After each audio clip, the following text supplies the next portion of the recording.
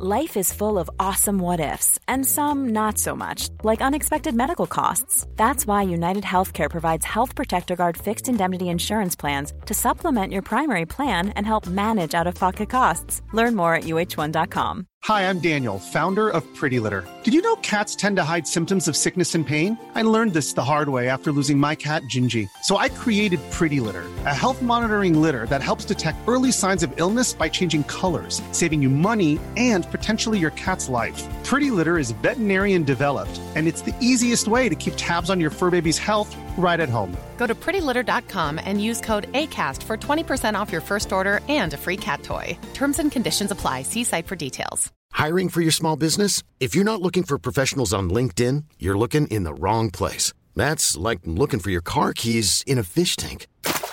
LinkedIn helps you hire professionals you can't find anywhere else, even those who aren't actively searching for a new job but might be open to the perfect role. In a given month, over 70% of LinkedIn users don't even visit other leading job sites. So start looking in the right place. With LinkedIn, you can hire professionals like a professional. Post your free job on linkedin.com/achieve today.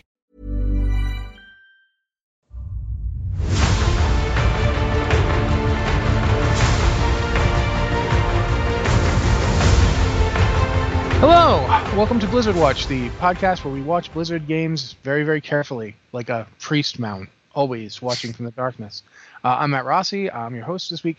With us this week are two magnificent co-hosts, one of whom is filling in, unfortunately, and Ann Stickney can't be with us this week because she's not feeling very well.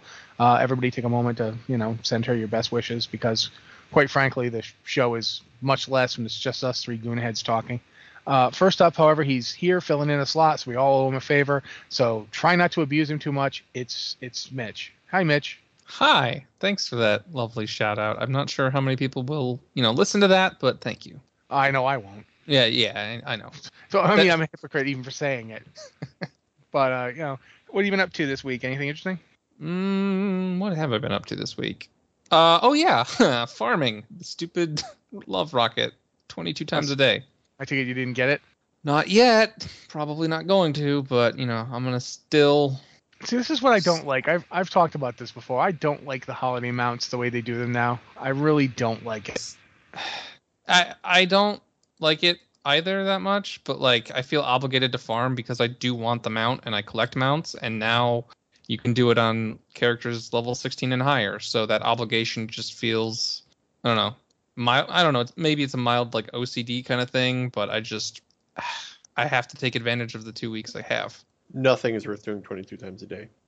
It doesn't matter how much you want it. It's not worth doing it 22 times a day. But especially in a video game. You don't have. It's a video game. You don't have to do it. But that's the thing. I feel like I have to. That rocket will have no impact on your life whatsoever. It will make me look so fly. You are 12 years old. You have a long life ahead of you. What will that love rocket do for you to make it worth doing 22 times a day? I feel like at this point, since he's leapt into this, we should probably introduce him. Also with us this week, as is usually the case, the EIC of Blizzard Watch and our overall Grand High Poobah, Alex Zebart. I'm assuming you haven't been farming for the love rocket. No, not at all. So what have you been doing? Trying not to play too many video games because my arm hurts quite significantly, and playing video games just makes it worse. That's it. I've been working, writing. I can't get out of writing. It's aren't those the same things? Okay, then I guess we'll just start talking about various things going on this week in the various Blizzard games that we watch, like some kind of council of Terrace for video games. Yes, that's right. I'm going to be making a ton of nerd references this week. Hey, real quick, it's Valentine's Day. Happy Valentine's Day, bros. Happy Valentine's Day. I love you, I guess. And also chat and everyone listening. I love you too. Thanks. I'm not going to say anything like that about you. I just one person I say I love you too, and she already got it. So, but hey, Julian, I love you. I'll say it to you again. Why not?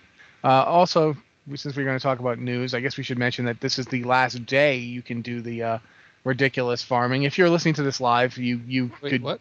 This is the last day, isn't it? Isn't this the end of the love? It goes on. See, that's what I thought too. I swear the event originally said that it was only a week long, but the calendar in game is showing it for another week. Oh, that's nice of them. Yeah. So in a way, it's nice of them. Yeah, In there's a way, it's trapped Mitch in a web of his own. it has, because when I first started it, I was like, okay, well, I have a week to do this, whatever.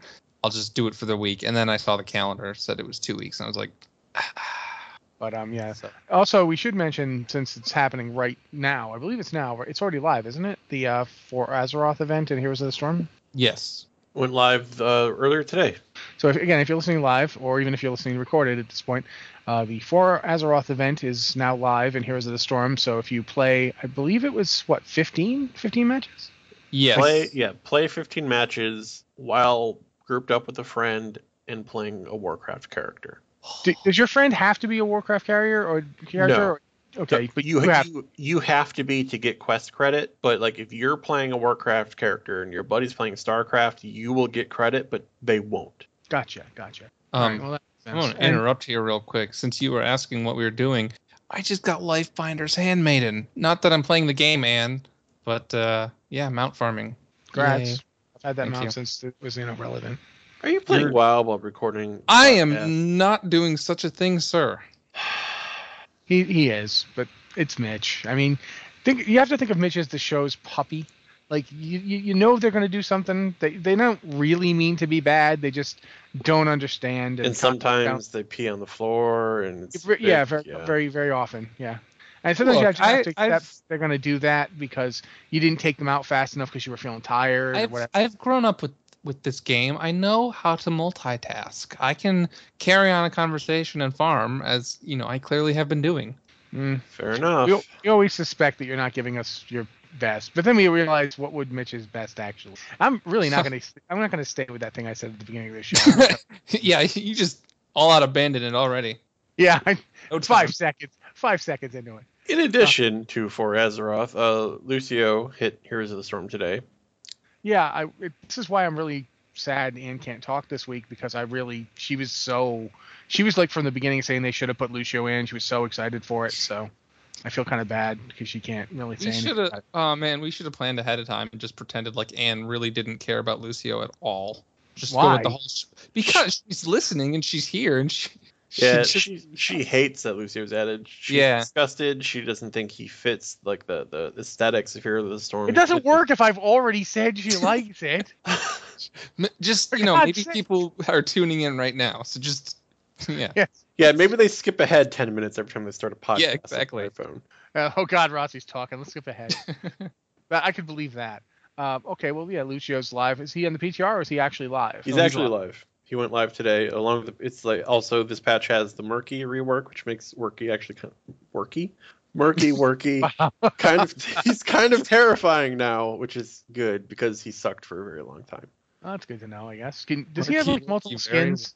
They all have multiple. Yeah, he has a decent amount. He has like the Easter Bunny, which is kind of terrifying. The Grunty Marine. It's a gold purchase, right? Skins, heroes. You can get heroes for gold, but new skins are all for money. No, but Murky himself is a gold purchase, and he's a Warcraft character. Yes. Yes. Well, he can be gold or money. Yeah. Yeah. I'm trying to figure out how much gold would it cost me to get Murky? I think he's 4,000. No, he's more than 4,000. Are you sure? I think he's 4,000. Pretty sure. Well, you two work it out. Because I'll multitask. If I could figure out a way to actually get Murky, I would. If we do the heroes thing this week, that would be something to do. I guess he's 7,000 gold or $850 US. Yeah. $850 US dollars. $850 US dollars. Yes. No, thank you. What? $8.50. Oh, okay. That's much less terrifying. I mean, since the rework, Rossi, he's worth every penny. Oh yeah, $850 US for Murky. People are like, what? Who even wants Murky that bad? Why did you redesign him? Just leave him being terrible. Oh yeah. So that was pretty. Yeah, so he has, I think, his base skin, the Grunty Murloc, the Funny Bunny, it's terrifying. It really is. And then his master skin is actually pretty. He doesn't have any of the gladiator looking skin or anything like that? That's unfortunate. Not yet. It's just the StarCraft Marine one is the only one. Like, I know WoW has like the Murky and Lurky and yeah, Lilligan. It has millions of them. Yeah, Lilligan. Heroes of the Storm just has of those. Heroes of the Storm has the one where he's a StarCraft Marine. Gotcha. But I mean, I'm sure they could very easily and probably will add the gladiator and all the other ones eventually.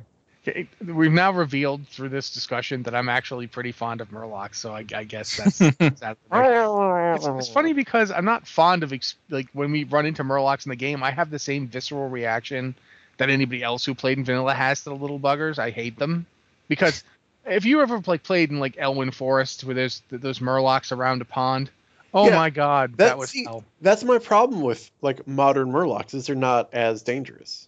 No, well, that's the thing is, I was talking about this with my wife the other day, and we came up to the conclusion that the game will never be that way again. Right, but Murlocs were like the uniquely Warcraft danger, right? Like every RPG is like, oh, bears are scary, and giants are scary, and trolls and ogres, whatever. But bears are universally dangerous in every game I've ever played that has them. Which is bears are also dangerous in real life if you approach the right kinds. World of Warcraft. The reason the Murlocs were uniquely World of Warcraft scary is quite simple.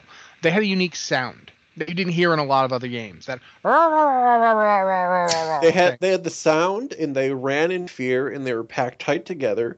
So you never fought a Murloc. You fought all of the Murlocs. Oh yeah, this is back in the day where if a mob ran in fear, you started running in fear because you knew it was bringing back friends, and you couldn't handle those friends. That's what Hamstring was for back in the day. Like every warrior I knew had Hamstring right on a key. Yeah. It was a big deal. Even if you weren't a PvP warrior, you had Hamstring right there available because the second those guys started running, you hit that button. Yeah. So Murlocs were like the surprisingly dangerous mob.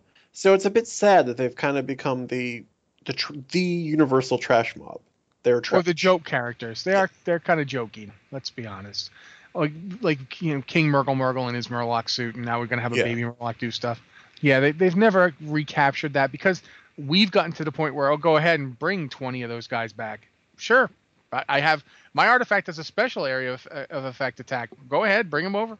The more the merrier. I'm just going to hit, this button, and then I'm going to hit this ability, and you're all going to die. Okay, thank you. We need a Murloc raid. That's what I'm hearing.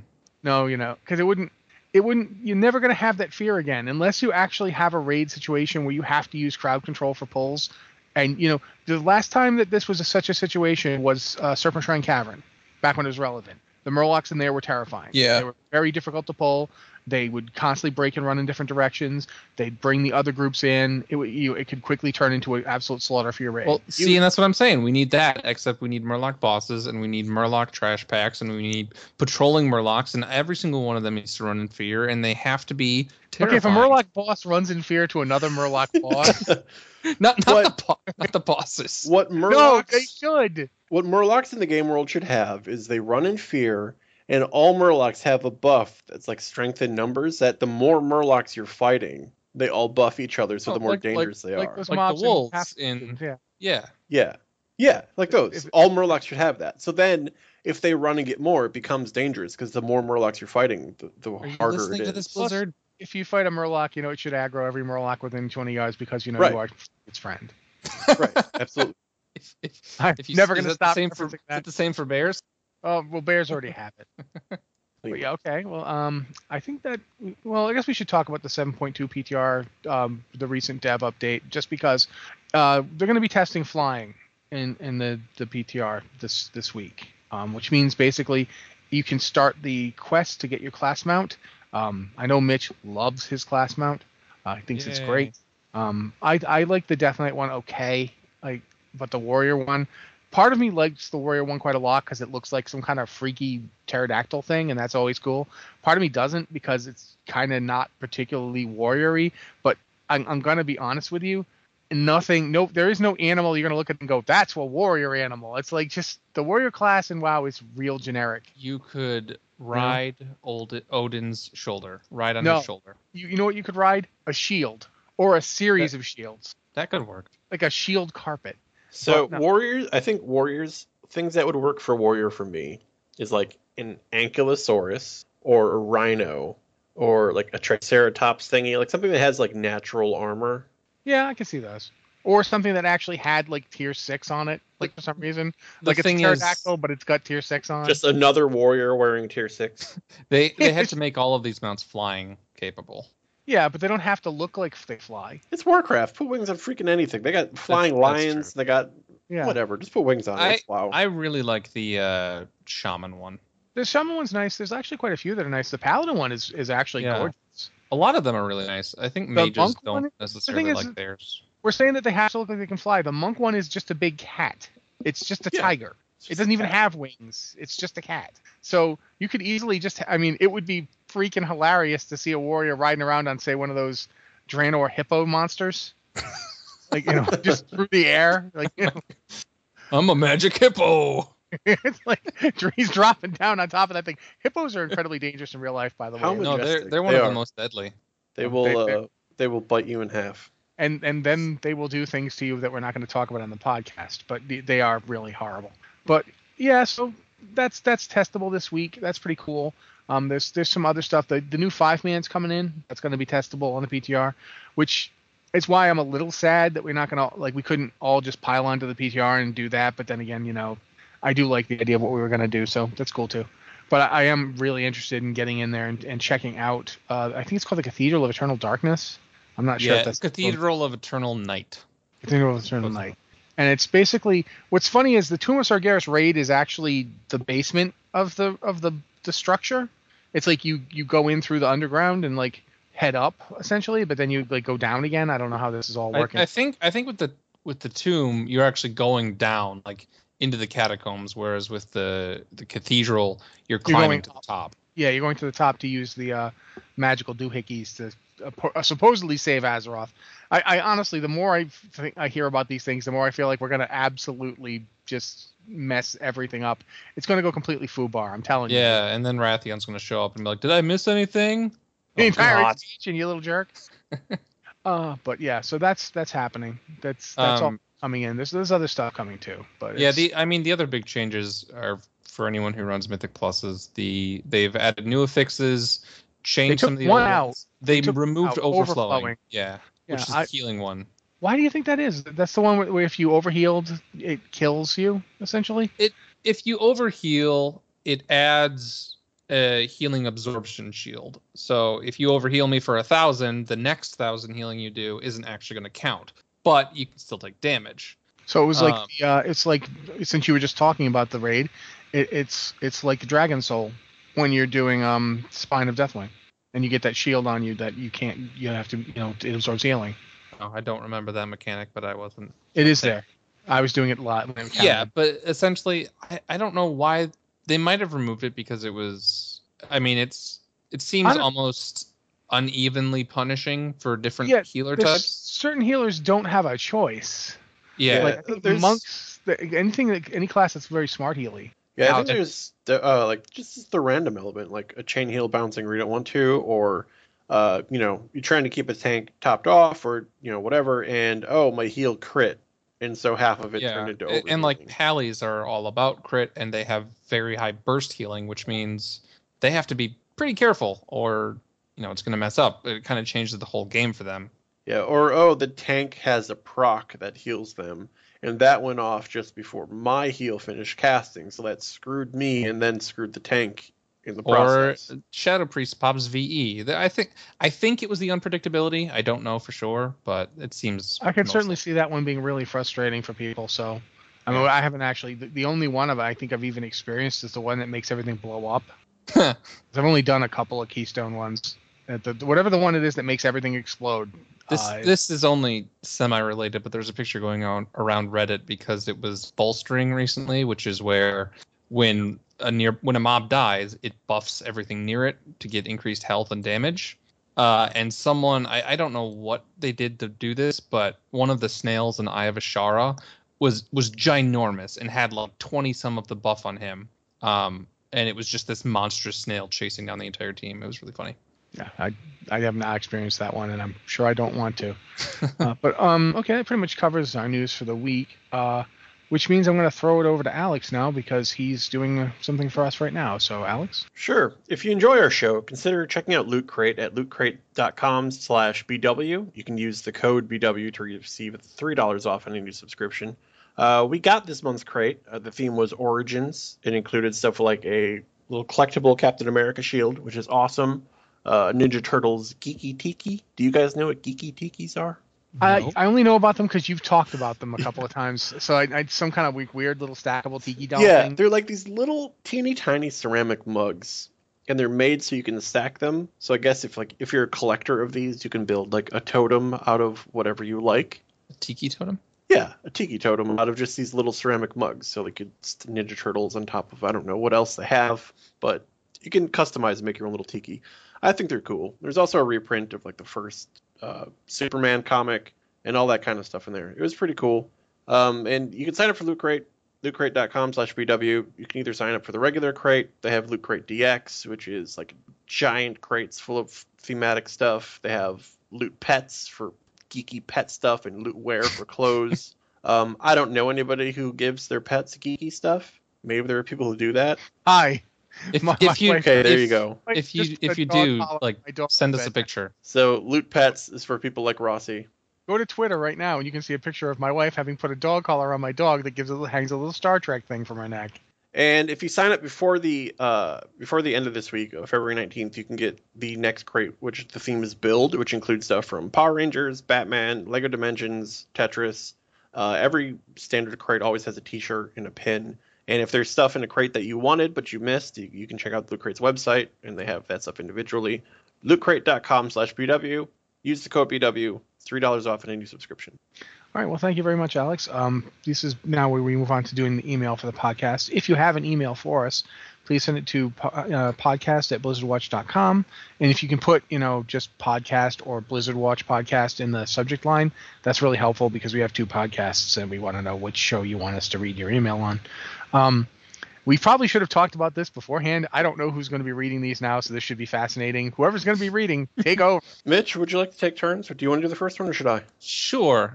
This one is especially salient. So, hello, Blizzard Watch. First, I have followed Blizzard Watch and WoW Insider since around Burning Crusade when I was 15, and I am now 25, so please never leave. And I hope that statement doesn't make Ann or Alex feel old.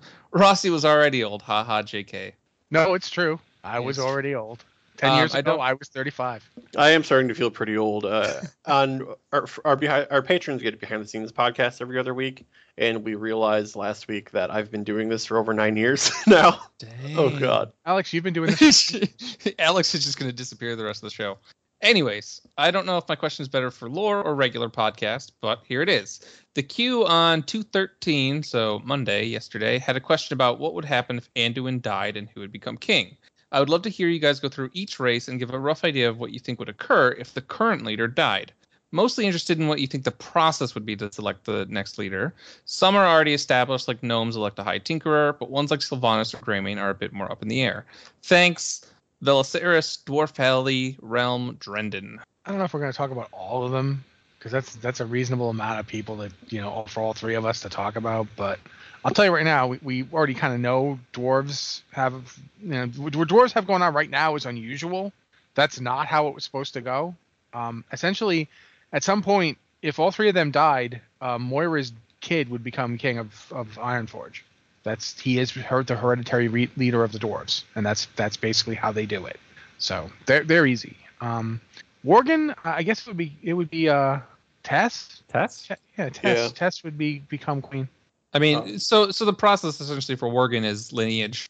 Same with dwarves, right? Yeah, Dwarves it's the same for humans too. Yeah.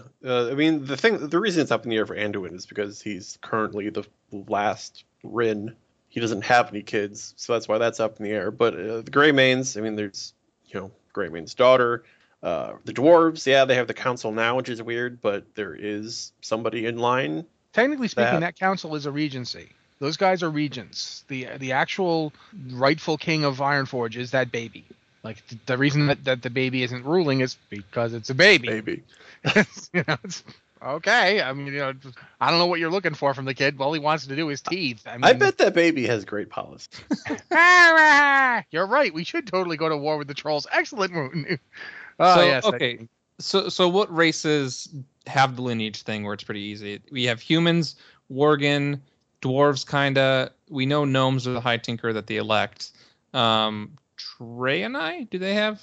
The Draenei have had Velen, and they've always had Velen, and they've never really established. We saw on Draenor when Velen died that the various triumvirates took over, and they've got the triumvirates in place. They've got that right now. There's a Triumvirate of the Hand on, I want to say, Blood Mist. So a group like that would take over, because that's just what they would do. That's what they did on Draenor. They would have a group of Exarchs. Actually, it was an Exarch council. It wasn't a Triumvirate. It was more than 3 of them. Yeah. But they would have an Exarch council, and the Exarchs would take over.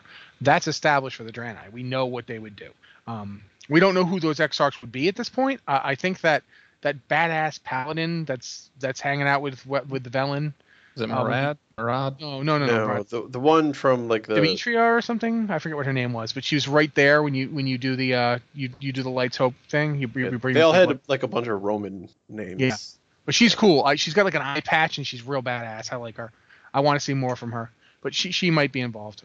So we got the Draenei pretty settled. We know it would be some form of exo councils. I mentioned Orcs. We don't even know what leadership they currently have. No, it's kind of Sourfang, but like it's the Orcs. It seems like whoever is like toughest. Honestly, it seems kind of like that for the Horde as a whole. I mean, well, Trolls, we got nobody. We don't have the slightest idea who's in charge of the Trolls right now. Nobody has stepped up. Nobody has said anything. Trolls are just kind of standing around going, "Do you want the job? No, I don't want the job. Are you kidding me?" Look how long the last guy lasted. Right. And for the Forsaken, I think it'd just be like whoever is popular or powerful. So it would probably be Blightcaller. Yeah. Nathanos. It would be Blightcaller, and he would definitely rule as a kind of quasi Sylvanas figure. Oh, he's almost more Sylvanas than Sylvanas right now. I mean, it would super gung ho. It would either be him, or if he didn't want the job, whoever he picked. I feel like that's how the Forsaken would go. He'd be like, "That's my guy," and the Forsaken would be like, "All right, we're down with that." Yeah, it definitely feels very much like, because Blightcaller is a stone to the core, absolutely diehard Sylvanas loyalist. Yeah, and he got a new model, so I'm really hoping we get more from him, because the new model's cool. For let's see, we've done Trolls and Orcs. Both are kind of up in the air. Is lineage too, right? Tauren is lineage, but right now Bane doesn't have anybody. And keep in mind that the Tauren just started having an actual society. Like previously, they were all nomadic tribes, and it was whoever the leader of your tribe was. If Bane were taken out right now, he has no son and he has no daughter. He's got no heir of any kind. It would either be Hamul Runetotem, because that dude's the only one who's got the prestige. He's like a big figure in Tauren society. And if Hamul didn't want the job because he's too druidy for it or something, then they'd break up. Like, because they don't have anybody other than Bane. Like, Bane's actually in a worse position than Anduin, because Bane doesn't have any kind of hereditary position here to really justify it. He took over from his dad because his dad was chieftain, but there's no tradition of this. I mean, I guess it depends on how much of like their culture crosses over with others, because we saw like in the Broken Isles we have like the High Mountain. The High Mountain have had chieftains for generations, but they were like, they came out of one tribe and became multiple tribes from that one tribe. So they had the original chief of the tribe, and that's what Cairn was. Cairn was the chief of the Bloodhoofs. He wasn't chief of all Tauren. He became high chief of the Tauren because the Tauren needed one to do that, and he was basically the oldest one around. There's a reason everybody called him the Old Bull. He was the oldest. He was the oldest, cleverest, so they picked him. But it's new. So the Tauren are kind of in a weird position where if Bane died, they wouldn't necessarily know who gets the job. I don't know. Which is sort of like Horde in general. Blood Elves are, I mean... Blood Elves are really weird because they've got Lorthamar. Yeah, he's not like lineage to Kael'thas or anything. Like, ultimately, I feel like regardless of what is or isn't established in the lore of the game, the person who takes over is who Blizzard wants to take over, and they'll find a way to justify it. Yeah, obviously. But some stories are set up so they know what they if they do something, they're doing it against what they've already said, sort of thing. Yeah. Like if they decided, oh, those 3 got wiped out, so that Anfilmar dude from the WoW comics and that one quest decides he's going to be king again because his great-great-grandfather was king. Okay, well, that now we have to deal with that kid who might lead a rebellion. But that's, if Blizzard wanted to do that, they would do it. Yeah, absolutely. Yeah. So, and then that just leaves goblins who I don't even know if I can count Gallywix as a leader. He is getting a new model in 7.2 and brand new jiggle physics. Brand new jiggle physics for his gullet. His gobble.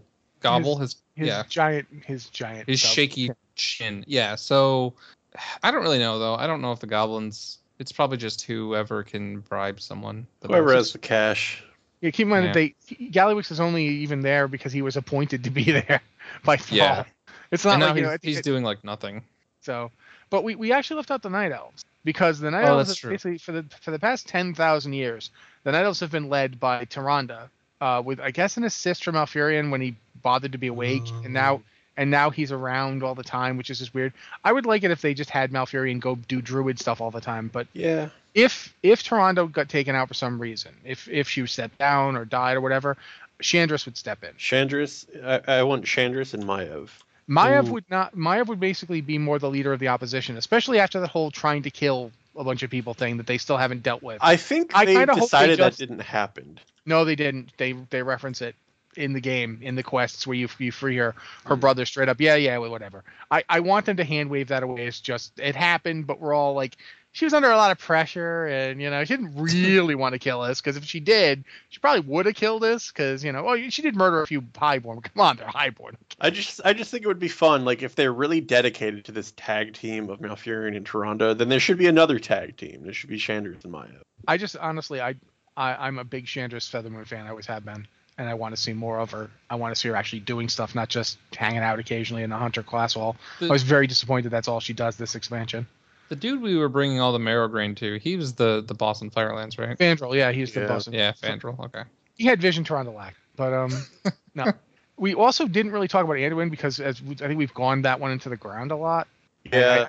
I think Alex at this point wants a quest where we get Anduin a girlfriend just so he never gets asked that in the queue again. Yeah, I mean, basically, a lot of these leaders who don't have an heir, we just need to have an expansion where we just make them bone until they have one. That could be next year's Love is in the Air. Yeah. World of Warcraft Andromeda. Pretty good banging. It's like, look, leaders of the world, we're one disaster away from like 5 nations not having any established leader. We need to do something about that. It's pretty bad when you actually go down the line.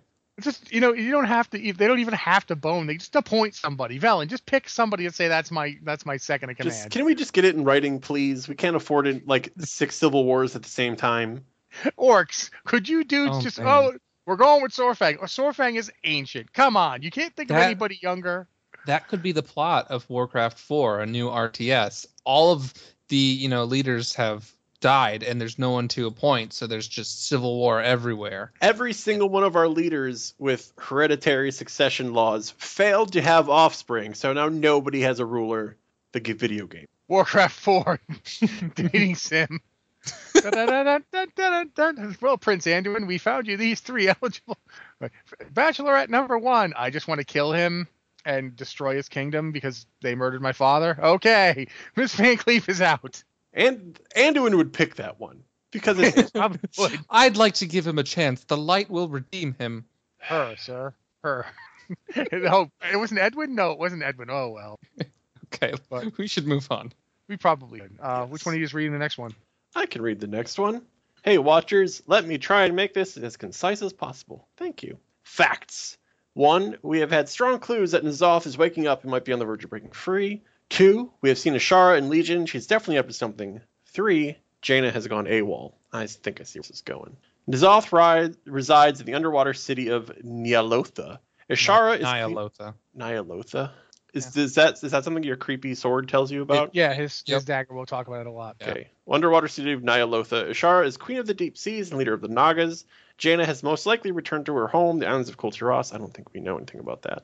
I sense a watery, overarching theme to shaping up for the expansion after Legion. Would you be excited if that's what the next expansion is about? What would you expect or want to see about Kul Tiras and the deep seas of Azeroth? Also, do you think another underwater zone like Vashj'ir would be well received, or is one such zone in the game enough? There's a bonus question. We'll get to that. Siniera, Kel'Thuzad US. I'm going to say that they could do a zone. Vashj'ir wasn't a bad zone or anything. The reason people kind of freaked out about Vashj'ir was twofold. One of which was that Vashj'ir never ended. Yeah. And that was after they took out half of Vashj'ir. Like on the beta, Vashj'ir was the length of the entire expansion. Which we have gone over probably a dozen times now, but it was long. So I think that would be one thing to watch out for. And 2, it depends on how you do the underwater mechanics. Like, honestly, Vashj'ir's not like terrible to play in unless you're having trouble with the up-down thing. Which is, I mean, all of Cataclysm sort of had that whole up-down thing. I know it's a little different underwater, but I always consider Vashj'ir one of the best zones in the game that I will never do again. because it was so long, and it's not as it's sort of in that Cataclysm linear progression sort of thing. I mean, the only reason I wouldn't do it again, because I'm somebody who enjoyed Bashir. Like, I actually genuinely liked it. I still won't do it again because they give you options. Bashir or Hyjal. Hyjal is so much shorter and so much faster. You're always going to do the faster, shorter one. Yeah, exactly. If you do Bashir, even now, like I've leveled characters through Cataclysm since, even after we did it and we avoided Bashir, I've taken a character through Bashir just to see what happens. If you start Bashir at 80, you can finish the expansion in Bashir. You can. Yeah. You do not have. You will be level 85 and you will not be done. Like I hit level 84 and we were doing the boat thing. We were going up to the boats, and I had forgotten, like, because I'd only done it twice. I had forgotten that when you get up to the boats, you still have another third of the go back down. That was weird. Yeah, exactly. I get to the boats. I'm like, we escaped Bashir, and they're like, okay, the submarine's here. We're going back down. I'm like, what? Another thing that someone in Twitch chat just reminded me of is they added the like up down arrows on the minimap this expansion, which probably would have helped. That would have helped. Yeah, that would have been pretty useful. So I mean, I don't think Blizzard's going to do it again because it's a very heated, like, people will debate that zone quite a bit, and I think anything that people are likely to really vehemently dislike, Blizzard's probably going to stray away from. They would like stuff. Oh, sorry, Alex. Sorry. I mean, in terms of the question, like, I think I really would be excited about like an island base. It's like we're in an expansion where it's called the Broken Isles. It's not a freaking island. I mean, yeah, it's an island in the way that like North America is almost an island. I would say it's an island the way Australia is an island. Right. Actually, even smaller than that. But it's like if we had an entire adventure set in England. You don't go around calling England an island, even though it is. You know, it's not like, we're strapped in this island. Yeah, it's too big for that. But I would love like a deep sea or like a naval expansion where like the zones are broken up islands. You just have like a string of islands, like something like Hawaii or like Micronesia, where it's like lots of little islands. So would you like them close together? Because one of the issues I can see happening is having the Cataclysm feel of not really connecting, because Cataclysm, the zones, like, they were connected thematically through the elements, but they didn't feel all that connected otherwise, and they were just all over the place. Well, I feel like if you they're into the progression where like you unlock flying later. At the start of the expansion, when you're questing, if you want to get from island to island, you either swim super slowly or you jump on a boat that goes from island to island. We have water mounts in the game. Yeah. Or crossover of, Garrison and Class Hall. There's just an airship, a ginormous airship that the factions just it's the central hub. See, or I would like them to do, because I was really disappointed with the shipyard in Warlords, because it just seemed kind of like slapped together. If they actually made it good and you just had a fleet, your flotilla, you have your like flagship, and that's where you do your stuff. And over the course of the expansion, you add to your fleet instead of getting followers and stuff. Honestly, I would honestly make the Alliance the ones who have boats. And I would give the Horde the airship. They could both have boats. The Forsaken have amazing looking ships. They do. I wouldn't want to lose those. I don't like those boats, but here's the thing though. If you look at like we've gotten this expansion, they made missions a lot less annoying. Like you do your missions and they're not nearly as terrible as they were, in my opinion. So they could refurbish the fleet type situation, and I do think that it would be nice to have a central boat. Another thing you could do is have like a large central island be the opening zone. Basically, this is the zone you go to when you start. It's got the intro experience and so forth. And then from that island, you fan out to other islands in the area. And you can have basically like there's archipelagos around the place and you can go explore those. Or imagine or go to another smaller island, but the island's still pretty big and it has islands around it. You have your ship, and as you progress throughout the questing, you get onto your flagship to move to the next island. It docks. And you get off, and it's phased, and it's just a little touch, but that's your ship, and you see it there when you land on the new island. Yeah, that could work. Customize it. Yeah, I think that would be really cool. And there's lots of stuff they can do with islands. We haven't had that small kind of claustrophobic island thing. The Broken Isles is just a really big continent. Just get every zone. There was the Goblin starting zone, the first one was an island. I'm just going to say this up front. We've got the following places we could use here. We've got the Zandalar Isles, which we've not seen in game. Last we heard they were half sunk. So you could have a zone that is right there. That could be your underwater zone that's still an island. You go there and you explore the sunken city of the Zandalar. You see what's going on. Are they water trolls now? Like what's up with those guys? You could have Kultiris. Yeah, you could have Kultiris. What's going on in Kultiris? Is it like, under some kind of magical attack by the old gods? What's the deal with that? Does Jaina have family there anymore, or is she there fighting off holding action? What's going on with that? You mentioned the goblins. You could totally put Undermine in. You go to that goblin island Kazan. Isn't it Kazan? It's Kazan. Yeah. You could totally go to Kazan and finally, see what happened when Deathwing erupted and wrecked the place. Sorry, I just really quickly, I'm really disappointed that you can't actually go back to the Goblin starting zone, the second island, because the water there looks amazing and it has the kind of like grass that I think is on the Dino Island in Pandaria, but it's aesthetically actually, I really love the look of that, and you can't actually go there if you're not in the middle of the Goblin starting experience. So I'd be all in there. You could totally do a zone that is basically that and Kazan and so forth, and set up like a goblin-y part. And you could have some completely new stuff. You could have like for that matter, how hard is it to like gin up? Okay, and then there was this place used to be a Night Elf place, but now it's this. Because, Night Elves are lousy all over the Pelegan continent. You can do whatever you want with those. But yeah, maybe you could totally do a lot with sea orcs. Orcs. I would want... They could do an underwater city, but like it's in a bubble. So it's still the regular gameplay, but you look up and instead of seeing the sky, you see like the ocean above you with like fishes and stuff in the skybox. Like a whale in the skybox. That would be so That'd be cool. Yeah, they could totally do that too. I feel like we should do the bonus question at this point. Yeah, well, okay, so were there any other questions though? Would you be we talked about okay, the questions were would you be excited? Yes. What would you expect or want to see? We did that. Do you think another underwater zone like Vashj'ir would be well received or likely? The improvements they've made would make it more possible. I think people would complain anyway because people hate it whenever they have to work. People would complain before it was even out. A complete underwater zone might be too much, but having underwater parts to each zone would certainly be possible. Yeah. A bonus question. Do you think Kultirans would ally with the Alliance after all those years of reclusion, or would they be neutral or even hostile? They might be neutral or hostile, but they're sure as heck never going to join the Horde. Yeah. Yeah, they're never going to join the Horde. Kultiris hates the Horde. Kultiris, like almost to a man, was like, we should kill every single orc. I think they would work well as, I don't know. They strike me as sort of like an SI7 sort of if my first thought was I think they would work as like a neutral third party, like this is their territory and they're kind of policing and you're there or whatever. But at the same time, that means they would have to work with the Horde, which they would never do. No, I think that would work best if you had a situation where the Zandalar are desperate enough to work with the trolls from the Horde, and thus the Horde gets them, and the Alliance gets Kultiris. That would be the easiest way to work it. And, I get that we worked with the Zandalari before. Like, I actually have, Friend of the Zandalar as a title or whatever it is on my Night Elf. But, yeah, generally, the Zandalari are, desperate, so they work with the trolls, who themselves don't have Vol'jin anymore, so they don't have as... He was really strongly against them, but he's gone, so they might be feeling it a little too. So. Yeah, we also killed off a bunch of big troll leaders in Throne of Thunder. It's like these are the last of the remaining leaders. But I think we should move on. And Mitch, the intro line to the next one is actually quite appropriate given the current discussion. Aloha, Watchers. I had a couple of questions. For context, I am not enjoying the mechanical feel of my preferred Warlock and Death Knight classes anymore, so I decided to look for a new one. On scouring the various forums, guides, and posts about different classes and specs, I had two thoughts occur to me, which are more big picture thoughts.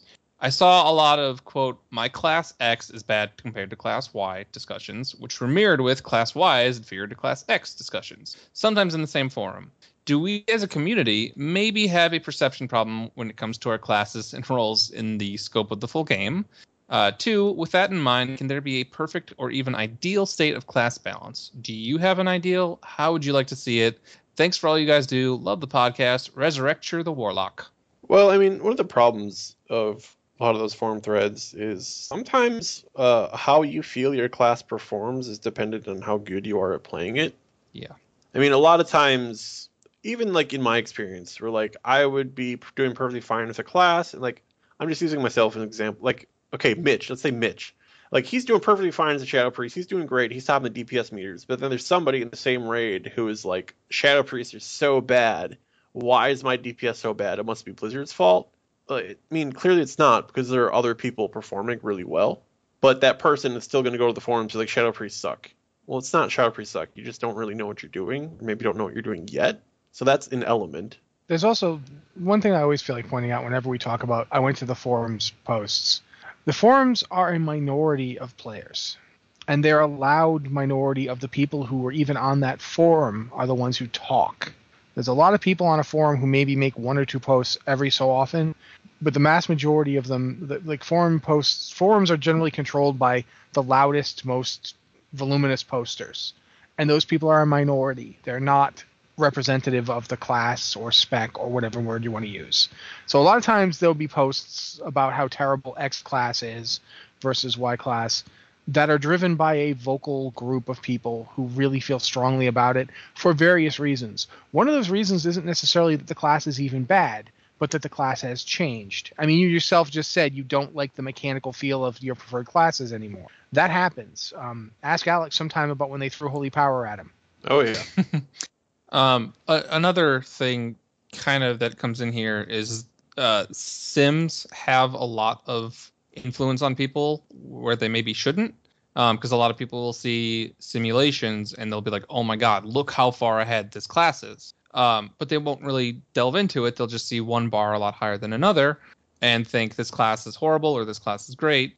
And those are Sims. They're ideal situations. They're a certain set of gear. They're a certain boss type, and it's just it creates that sort of perception. Yeah, I have feelings about Sims, not good ones. Sims are useful.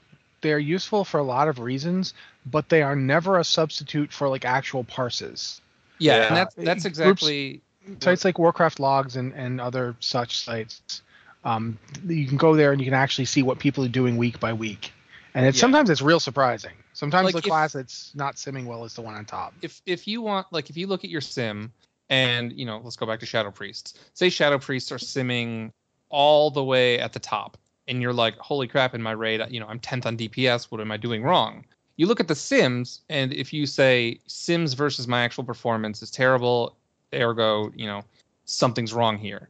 But if you look at Warcraft Logs, for instance, find a comparable fight, the fight where you place 10th on DPS, and compare yourself to the, mid-range logs and see how you're doing. Sometimes it's that fight is bad for you, and you can see what other priests are doing.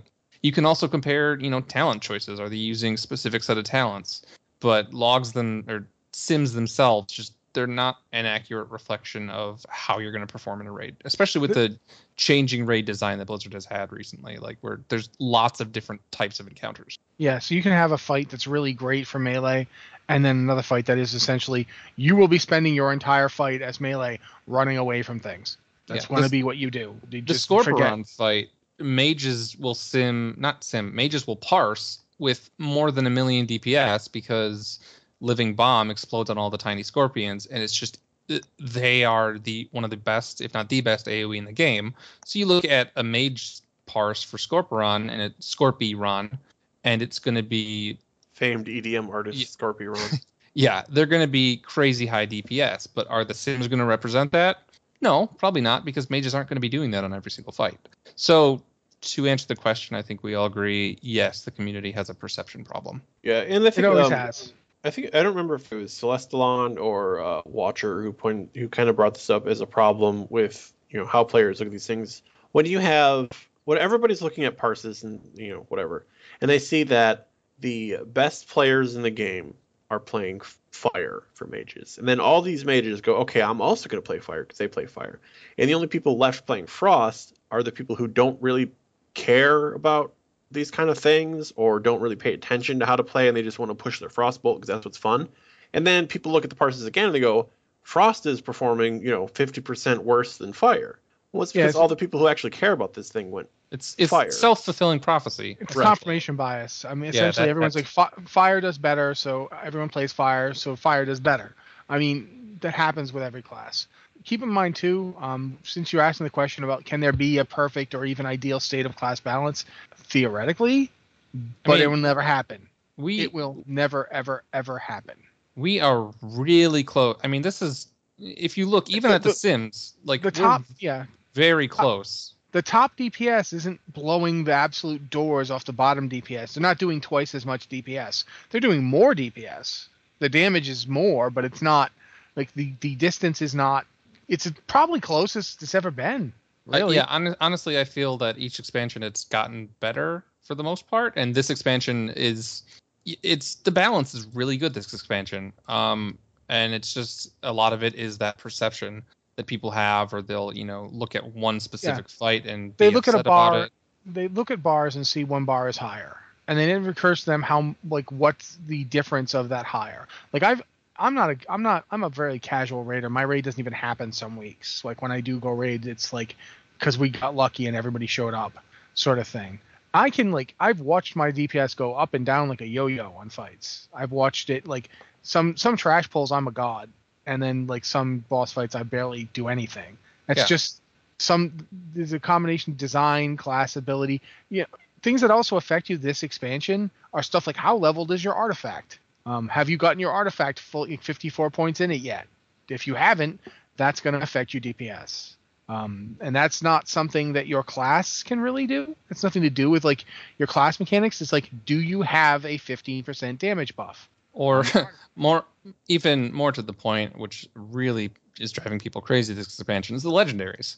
I had a former team member who basically said the fun of the game for me used to be parsing through the logs, comparing to mine, seeing how I could improve myself. That was the fun of the game.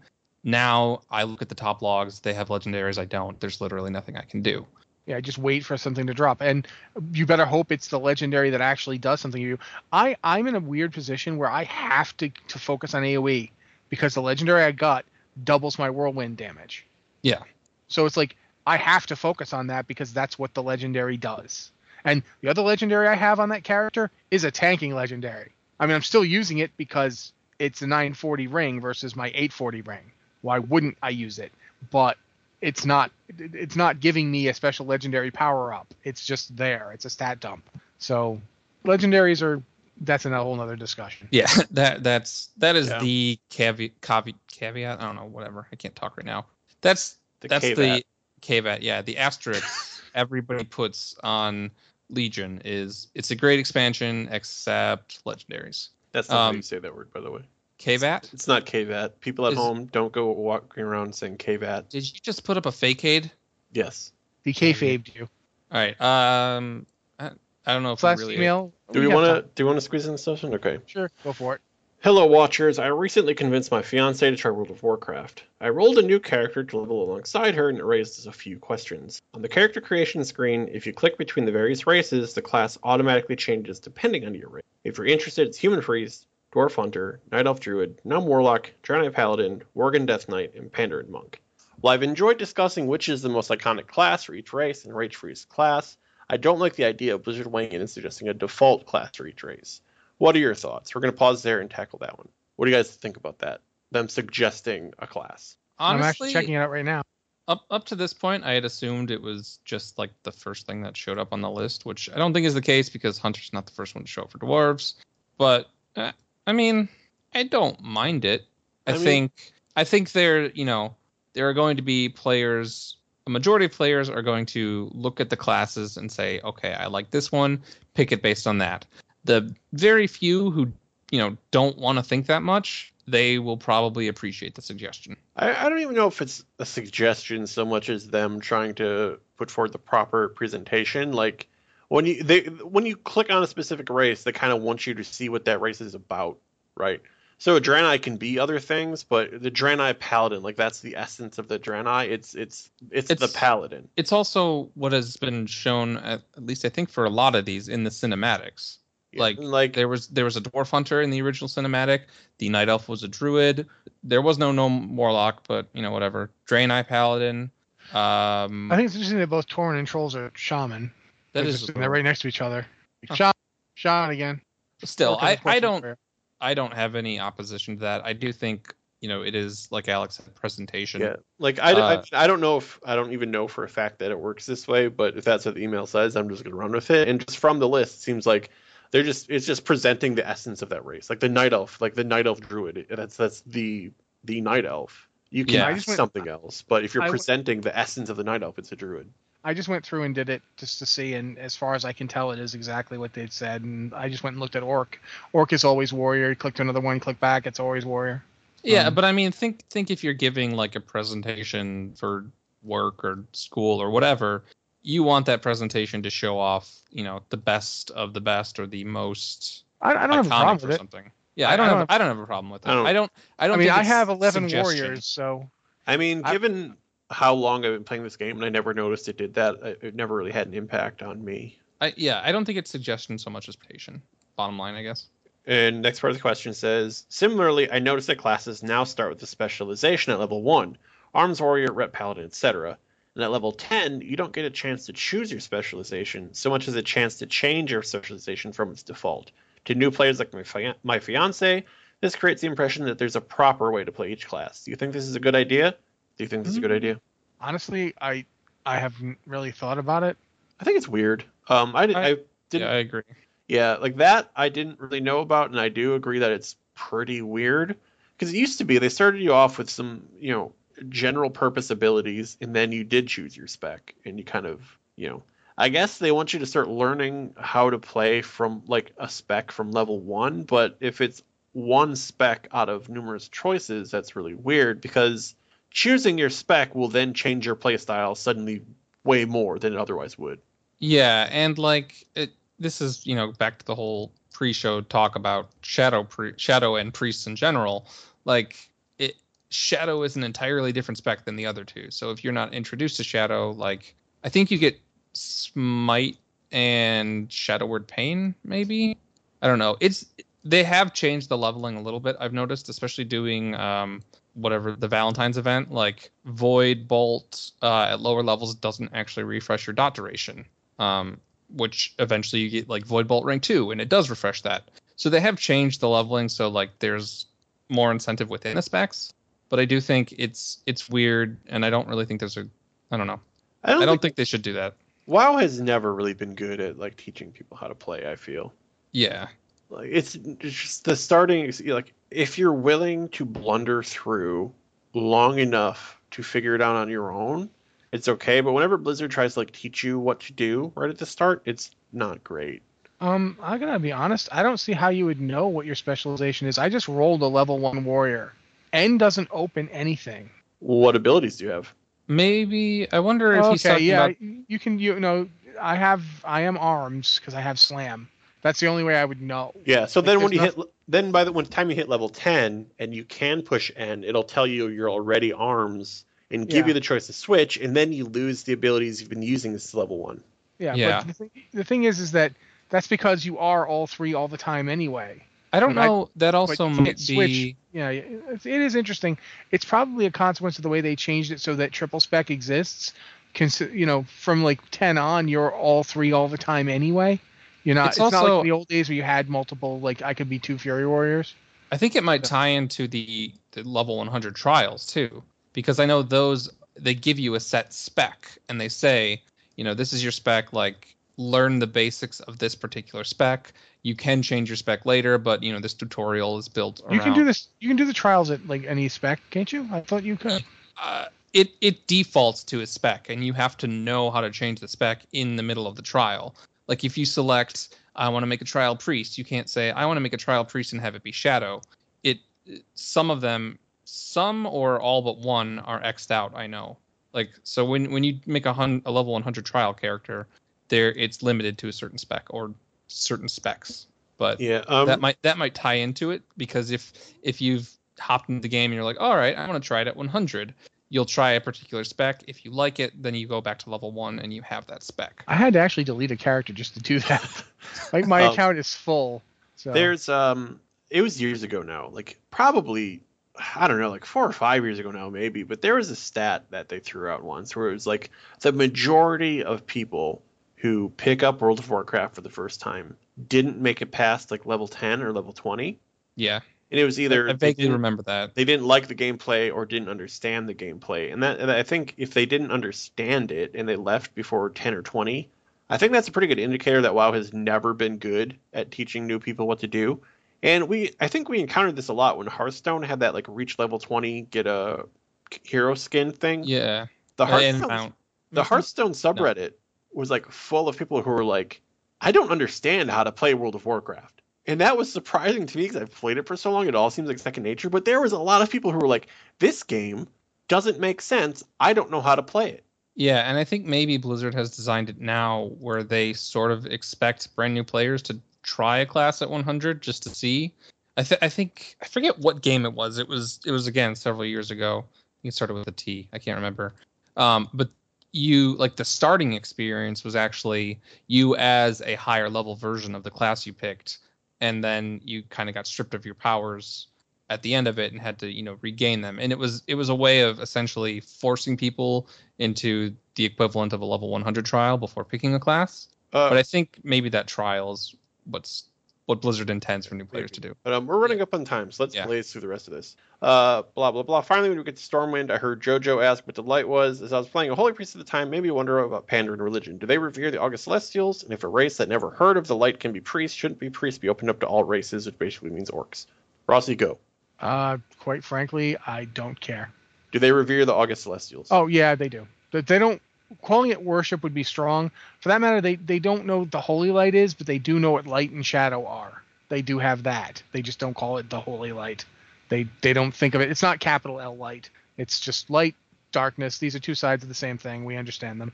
Their priests actually make much more sense as shadow priests, holy priests, and discipline priests as anybody else. Yeah. For the part about priests, I'm that guy. I don't care if every race had every class, that'd be fine with me. If it means people get to have fun, that's fine by me. Should orcs have priests? Sure. See, I can see the argument, but I don't care anymore. I like race class combinations to make a little bit of sense. Like an undead druid to me, just even if someone might find that the most fun thing in the game, I don't think that should happen. It makes total sense. They shifted into bear form. They get the ones with like the spider egg sacs on their back. They can have that. Okay, but I don't see how orc priests don't make sense because they can be paladins, they can be warlocks. No, they can't. They can't be paladin. Oh, they can't. Oh, never mind. They I was like, that's new. Paladins. Can they use holy light? Like, do they have a class that uses? No, they don't. Okay, they do not. They have shamans. That's shaman with their original only healing type class for a long time. Okay, well, I still think it wouldn't be too far of a stretch. They gave it to gnomes. I'm fine if orcs have it. Yeah. Forsaken have always had it, and apparently, according to lore, Forsaken are burning their fingers off every time they use it. So, sure, whatever. Orcs. Bonus question: now there's a second Night Elf Paladin, and the person of nearest Moonfang. Playable Night Elf Paladins are looking more and more likely. Would their class mount be a lightsaber? Ha ha ha! That's a good one. Yes. Yes, sure. Yes. Winterfell, Oregon Frostite. Thank you for that, Winterfell. Perfect day to have me on the show. That's it for us today, Rossi. Now you do the thing. Oh, I do the thing. That's right. I thought you closed it. Blizzard Watch is made possible due to the generous contributions at patreon.com/BlizzardWatch. Your continued support means this podcast site and community is able to thrive and grow. Blizzard Watch supporters enjoy exclusive benefits like early access to the podcasts, a better chance at having your question answered at our podcast or the queue, and an ads-free site experience. Now, Rossi. Thank you, Alex. Again, this has been the Blizzard Watch podcast. If you have an email for us here at Blizzard Watch, please send it to podcast@blizzardwatch.com. If you can put the Blizzard Watch or Blizzard Watch podcast in the subject line, that helps quite a bit. We love getting emails, so send them on pretty much any game. You don't have to be World of Warcraft. It can be any game. We'll tackle whatever you want. This has been the show. Thank you guys very much for listening, and we'll be here next week.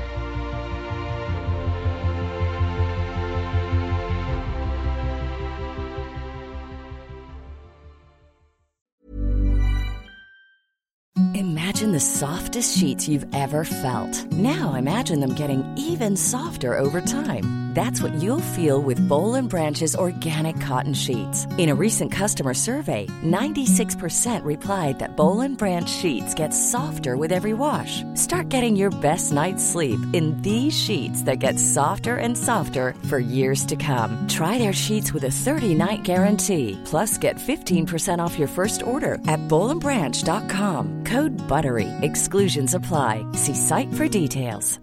Hi, I'm Daniel, founder of Pretty Litter. Cats and cat owners deserve better than any old-fashioned litter. That's why I teamed up with scientists and veterinarians to create Pretty Litter. Its innovative crystal formula has superior odor control and weighs up to 80% less than clay litter. Pretty Litter even monitors health by changing colors to help detect early signs of potential illness. It's the world's smartest kitty litter. Go to prettylitter.com and use code ACAST for 20% off your first order and a free cat toy. Terms and conditions apply. See site for details.